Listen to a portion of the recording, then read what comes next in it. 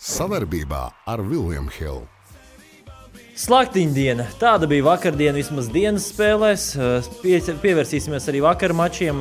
Latvija aizvadīja šķidru spēli, bet rezultāts beigās labs. Uzvara 4-3 pēcspēles metienos. Īstenībā dienas spēles ir, kur nespēlē Latvija. Bet, jāķerās ir klāt un jāapskata, tās spēles bija arī pa dienu. Vācija, Itālija. 9-4 uzvarēja Vācija. Andris Ansons arī tiesāja latviešu tiesnesis kā galvenais. Pēc 20 minūtēm Vācija bija vadībā ar 4-0. Otrajā periodā guva vēl 2 vārtus, un Itālija vienus arī atguva, bet trešajā periodā vismaz neizšķirts rezultāts. Itāļi arī var šo spēli noslēgt uz pozitīvas nots, tas, kad vismaz trešo periodu viņi noslēguši labi. Vācijas aizsargam Kajam Vismanam 1 vārtu un 3 rezultīvas piespēles, viņš arī rezultīvākais vispār šajā mačā. Metiena attiecība, teiksiet, gan liela, bet īstenībā nebūt, tikai 26-20, protams, par labu Vācijai. Uzvaru šai vienībai un soļošana pretī izslēgšanas spēlēm turpinās, ja drīzāk vēl lielāka nodrošināšana, jo būsim atklāti redzot to, kā Vācija spēlē, kāds viņam arī sastāvs ir. Viņi noteikti spēlēs ceturtdaļfinālā, un šobrīd viņi atrodas 3. vietā. 5 spēlēs viņam izcīnīja 12 punkti. Kopumā grupā ir 3 komandām 12 punkti. Kanādai, Šveicei abām pa 4 spēlēm, un abām ir 12 punkti. Neviens zaudējums šajā turnīrā. Tad 4. vietā Dānija ar 6 punktiem. Slovākija sako ar 6 punktiem 5 spēlēs. Bronzas medaļnieki olimpiskajās spēlēs ir jāsaņemās.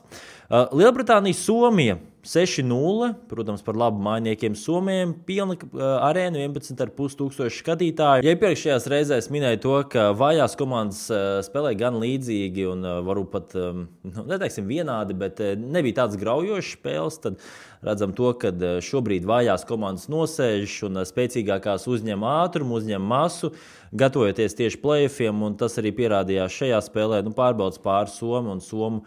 Hokejs, tīpaši tādu atbalstu, nevar zaudēt. Katrā periodā Somi guva pa 2 vārtiem, un tikai 4 spēlētāji palika bez punktiem. Ja spēlē starp Vāciju, Itāliju, dažiem spēlētājiem bija tur 4 punkti, 3 punkti, 2, tad Somi ļoti demokrātiski sadalīja uz visiem šos punktus. Lielai daļai bija pa 1 punktam, parātam arī kādam 2.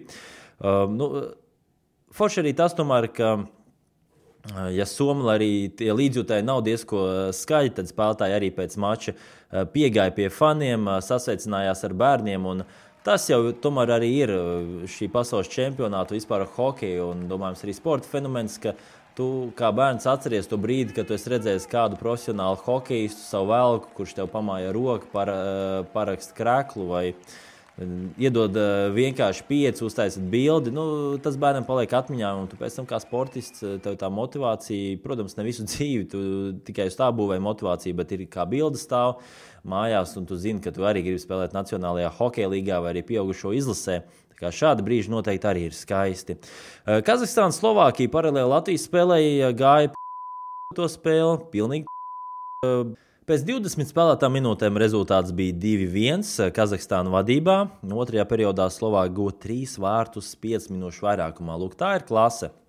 Iedod tev iespēju uzspēlēt 5 minūšu vairākumā, iemet vārtus cik vari, gan arī vai katrā minūtē pa 1, bet tiešām labs statistikas rādītājs. Kazahstāna 3.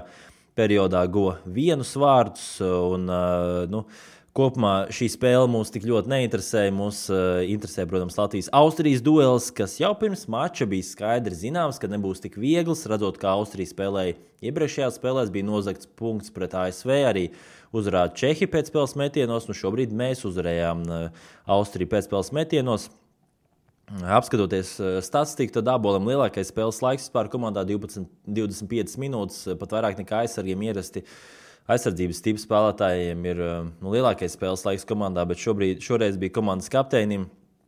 Viņam arī 1 rezultīva piespēle. Un Rihards Bukarts ar Rudolfu Balceru, viņiem izveidojās laba ķīmija vakardienas mačā. Un varbūt pat treneri arī uz turpmākajiem mačiem skatīsies un varētu saukt šo divnieku kopā.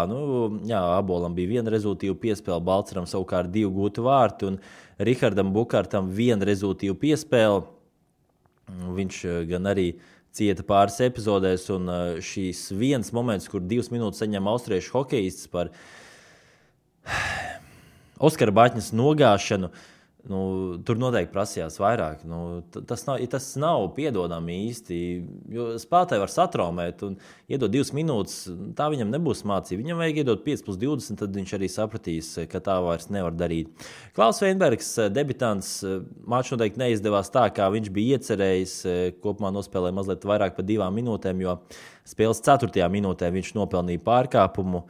Labi, kad komanda neielaida vārtus, bet tas tomēr bija pārkāpums un noteikti bija skaidrs, ka tā ir viņa vaina. Daudz uzticējās Mārtiņam Dzierkalam un arī epizodiski Dzierkals labi apvadīja spēlētājus, savukārt mazāk uzticējās Krastenbergam, mazāk par 10 spēles minūtēm. Labi spēlē, protams, šie spēlētāji, kas ir Rudolfs Balcers, izcēlās spēlēs, kad visvairāk vajag, tad viņš arī parāda savu klasi. Artūrs Šilovs vārtos 32 metieni kopumā, 29 atvairīti. Labs sniegums, šie vārti, kur tika ielaisti, nevar novelt uz viņu vainu. Tā viņa pie tam vēl bija pilnā debija, sākot no 1. minūtes līdz pat pēdējam bulītim, un redzējām arī Šilova lielos priekus un līdzīgas valstsienības, protams, ar karogiem arī fani uz to norāda. 2 punkti ir. Vajadzēja 3, kā tik beigās atkal šis 1 punktiņš tomēr zelta vērtē nepietrūkst. Cerēsim, ka tomēr visi apstākļi sakritīs tā, ka tiksim 4. finālā tas tāds optimistiskais latvietis, bet realistiski pesimistiskais izskatās jau, ka tomēr Latvija netiks 4. finālā. Bet, kā jau esam teikuši, nesakiet hop pirms hip. Šodienas mači atkal pilnā diena, kopumā 6 spēles, 3 katrā grupā, tātad agrās spēles 12:20 jau. ASV tiekās ar Zviedriju, ASV 3,7 koeficients, Zviedrijai 1,7. ASV valstsienība šobrīd jāieņem 3. vietu, tieši 1 vietu zem Zviedrijas valstsienības, bet pēdējās spēlēs gana labi ASV hokejs spēlēja, ir uzņēmuši tempu, un domājams, ka ir iespēlējuši pamazām arī maiņas. Kāds būs rezultāts, to mēs redzēsim. Dānija, Francija 2. grupā, Dānijai 1,6, Francijai 4,7. Francūži, protams, ir, kā jau es minēju, arī par šīm vājajām komandām, kad baterijas sēžās, un Francijas gadījumā tas arī pamazām notiek, lai gan Franči pēdējā spēlē izcīnīja uzvaru pret Itāliju. Tas bija overtime, jeb papildu laikā. Tā kā arī šis mačs noteikti būs gan interesants. Kanāda, Šveice, domājams, ka šī spēle būs no dienas spēlēm, kas ir 4:20 tieši, būs viena no vislīdzīgākajām. Kanādai 1,8 koeficients, Šveicei 3,5. Kanāda šobrīd ieņem stabilu 1. vietu, Šveice arī turpat blakus ir. Tātad šīs spēles uzvarētājs ieņems 1. vietu A grupā. Šveice arī labi spēlē, un es domāju, ka šī būs tā interesantākā spēle. Uz neizšķirti ir 4,4. Austrija, Somija mūsu grupā. Austrijai koeficients 29. Kāds pārsteigums Somijai 1. Somu pārbrauks pāri Austrijai. Es domāju, austrieši arī vakardien atstāja tomēr daudz spēkus, un Somija noteikti pārbrauks pāri. Vakar spēles, ziniet, tās dienas spēles pat likās interesantākas. 8:20 vakarā, proti Itālijai 15 koeficients pret Slovākiem 1,1. Un 2. grupā Norvēģija, Čehija, Norvēģijai 12,5 un Čehijai 1,1. Daudz spēles, brīvdienās tā ir ierasts, un 2 brīvdienas, tad ir pirmdiena, pirmdiena, un tad ir arī otrdiena. Otrdienā tad arī būs šī diena, kur būs 6 spēles. Pasaules čempionāts jau ir mazliet pāri pusēji. Cerības tikt 4. finālā Latvijai vēl joprojām ir, kas ir pozitīvi. Latvija šobrīd ieņem 5. vietu grupā ar 5 punktiem 5 spēlēs. Čehi ir tieši virs mums, tātad 7 punkti 4 spēlēs. Lai aizsartos pret Zviedriem, kuri turpina turnīru bez zaudējumiem, nebūs viegli. Bet brīnumi notiek, un kādi brīnumi notikuši ir, vai šogad tas būs, nezinām. Skatīsimies, sagosim līdz pasaules čempionātam un jūtam līdz hokejam. Tiekamies! Savarbībā ar William Hill.